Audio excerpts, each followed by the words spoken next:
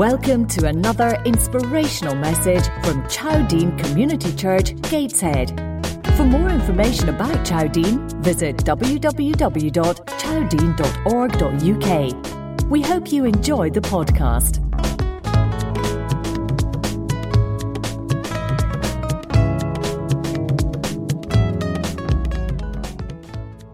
The communion, what we call the Last Supper, the Christian communion, where we remember the Last Supper that Jesus had with his disciples. And a study of the Lord's Supper can be a soul-stirring experience because there's a real depth of meaning to it. And it was during this sort of age-old celebration of the Passover on the eve of his death that Jesus instituted a new and significant fellowship, a fellowship meal, if you like, that we observe to this day and that we're going to do after I've spoken. You see, and it causes us to remember Jesus' death and resurrection and to look forward to his glorious return in the future. And in Mark 14, it tells a story between verses 12 and 26. And verse 22, it says, "While they were eating, Jesus took bread, and when he'd given thanks, he broke it and gave it to his disciples, saying, 'Take it, this is my body.' Then he took a cup, and when he'd given thanks, he gave it to them, and they all drank from it. 'This is my blood of the covenant, which is poured out for many,' he said to them. 'Truly I tell you, I will not drink again from the fruit of the vine until that day when I drink it new in the kingdom of God.' And when they had sung a hymn, they went out to the Mount of Olives." See, the Passover was the most sacred feast of the Jewish religious year. Way back in history, the Jewish nation had been trapped in slavery in Egypt for 400 years. So for 1,300 years, up until the time of Jesus' Last Supper, they had celebrated every year this Passover event. Because what happened, God sent a bunch of plagues into Egypt. And these plagues were sent to convince Pharaoh to let the Jewish nation go, to let them go. And the Passover commemorated the final plague on Egypt when the firstborn of the Egyptians died. And the Israelites were spared because the blood of a lamb that was sprinkled on the doorposts, on the frames of the door to their houses. And it's interesting that the lamb that they had to sacrifice, that they had to kill and put the blood on the posts, had to be without defect. It had to be perfect. The lamb was then roasted and eaten with unleavened bread. And God's command was that throughout the generations to come, the feast would be celebrated. And you can read all about the story in the second book in the Bible, which is called Exodus, and in chapter 12.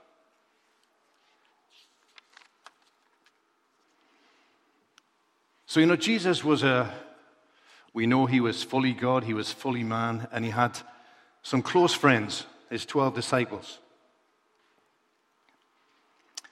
And they were celebrating the Passover.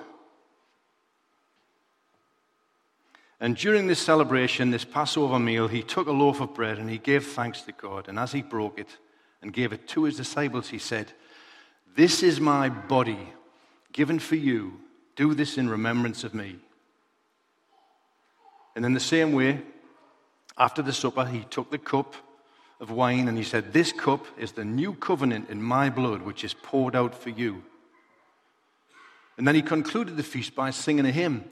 And Margaret said, we were talking about this, it's the first time she'd actually registered that they sung a hymn.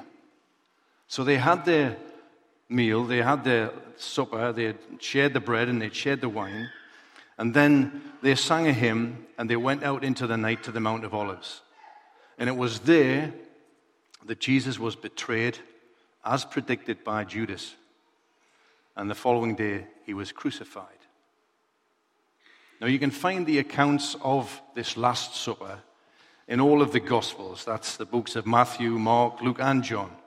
But the Apostle Paul wrote concerning the Lord's Supper in 1 Corinthians, a letter that he wrote to the Corinthians in chapter 11 and verses 23 to 29. And it includes a statement which is not found in the gospel accounts. He said, "Therefore, whoever eats the bread or drinks the cup of the Lord in an unworthy manner will be guilty of sinning against the body and the blood of the Lord. A man ought to examine himself before he eats of the bread and drinks of the cup. For anyone who eats and drinks without recognizing the body of the Lord eats and drinks judgment on himself." So what does it mean? What does that mean, you might ask, to partake of the bread and the cup in an unworthy manner? Well, it might mean to disregard the true meaning of the bread and the cup and to forget the tremendous price that Jesus paid for our salvation. Or it may mean to allow the ceremony to become a dead and formal ritual, or to come with unconfessed sin. So in keeping with Paul's instructions, we should examine ourselves before we take the bread and the wine. And it's easy, isn't it, for these things that we do to become just mundane and just part of a routine. And we get up, we walk to the front, we take the bread, we take the wine, and we go back and we sit down without really thinking about what it means and why it's important. It should never become a meaningless ritual. If you're going to engage in this, then you should do it with a right heart, with a right understanding. Otherwise, don't engage in it. Jesus doesn't want you to. If you don't believe in him, if you don't trust in him, then this is not for you. Another statement Paul made that's not included in the gospel accounts is, "For whenever you eat this bread and drink this cup, you proclaim the Lord's death until he comes." And for me, that places a time limit on the ceremony until our Lord's return. So from these brief accounts, we learn how Jesus used two of the frailest elements, bread and wine, as symbols of his body and his blood. And he initiated them to be a monument to his death. It wasn't a monument to be carved in marble or molded brass, but of bread and wine. If you watch the news this week, you will have seen that in Portugal, they've renamed an airport after Cristiano Ronaldo. He's a very talented footballer, probably the best in the world. One day he might play for Newcastle. Okay, that's a dream, but it might, you never know. And what they did was they had some sculptor create a bust of his head. And they unveiled it with Cristiano Ronaldo standing next to it. And there was kind of laughter, and social media went wild because it kind of looked nothing like him. It's quite a funny, it's like a spitting image, really, if anybody remembers the spitting image program. But that's going to be there forever, for a long time anyway, until they demolish the airport or whatever. And every time anyone comes in, they'll see this Cristiano Ronaldo brass bust thing. And that's a monument to Cristiano Ronaldo. And it's a monument cast in brass to recognize what he's done. And although, and I would say this, Cristiano Ronaldo is a great footballer, but he also is quite a philanthropist, and he does a lot of work for charity, and he does a lot of work with young and underprivileged children. So that's great. But for Jesus, he didn't want an image made from human hands. He didn't want a monument of cast bronze. He said, "This bread and this wine represent my body and my blood shed for you." He declared that the bread spoke of his body which would be broken. And we know from the accounts of his crucifixion that not a bone in his body was broken, but his body was so badly tortured that it was hardly recognizable. Read Psalm 22 or Isaiah 53 to get the picture. And if you've ever watched Mel Gibson's The Passion of the Christ, you will have seen a pretty graphic depiction of what Jesus suffered for you and for me. The wine spoke of his blood, indicating the terrible death that he would soon experience the perfect Son of God, became the fulfillment of countless Old Testament prophecies concerning a Redeemer. And when he said, "Do this in remembrance of me," he indicated that this was a ceremony that must be continued into the future.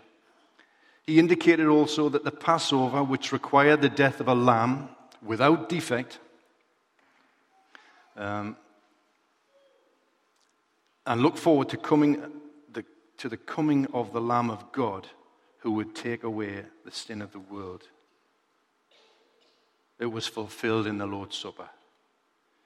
Jesus is the Lamb of God. This new covenant, this new contract, if you like, replaced the old one. When Christ, who was the Passover lamb, the perfect sinless man, Son of God, was sacrificed, and the sacrificial system that had predated this, where they were killing bulls and lambs as a sacrifice to God to atone for their sins, that was no longer needed, because the Lord's Supper, this Christian communion, is a remembrance of what Christ did for us. And it's a celebration of what we receive as a result of this sacrifice.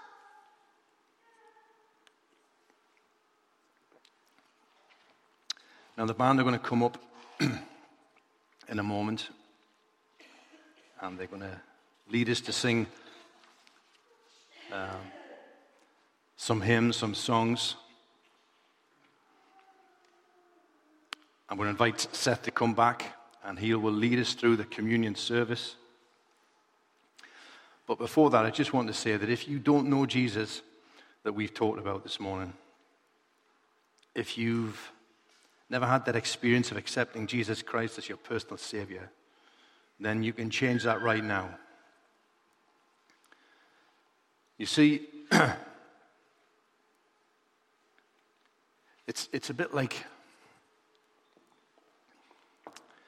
and I want to be as authentic as I can here. We're all sinners. We've all got it wrong. We've all gone our own way. We all think we know best.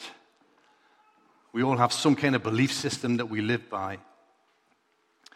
But this whole thing that Jesus did when he gave his body and he died on a cross was to allow us to be reconciled with the God who loved us, the God who created us. And he just asks that we come to him, that you come as you are. And some of us have led what we would consider to be pretty good lives. And others will have led what they recognize in themselves are pretty awful lives. But it doesn't matter to God. Think of it like this. If there are two pathways, and one's a muddy pathway, and it's full of holes and rocks and with sharp edges, and the other pathway is perfect and straight and clean and pristine and shining,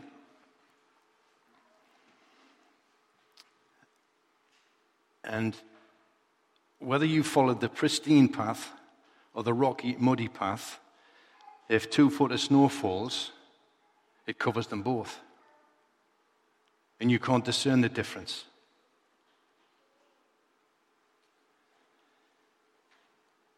In Isaiah chapter 1 and verse 18 it says, "Come now and let us reason together, says the Lord. Though your sins be as scarlet, they shall be as white as snow. Though they be red like crimson, they shall be as wool." So you see, by what Jesus did and what we're going to celebrate now, he says, your sins are not yours anymore. They belong to Jesus, who died for you and carried your sins.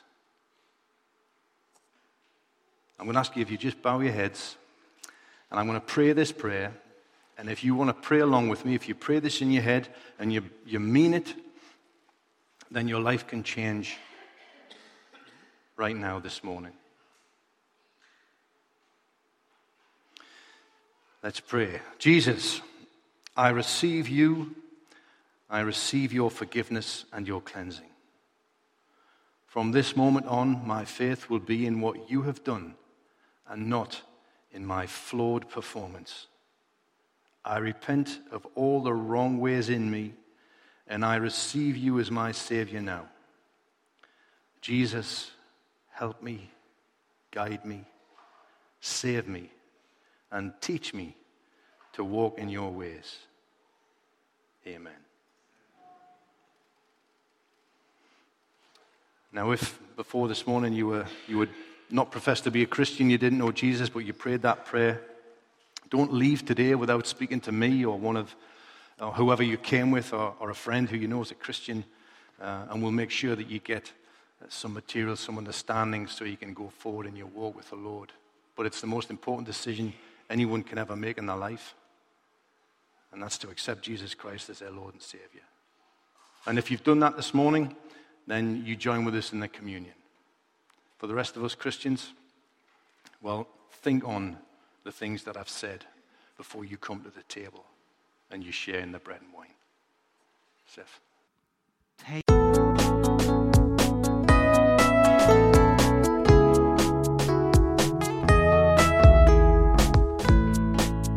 This is the end of this message.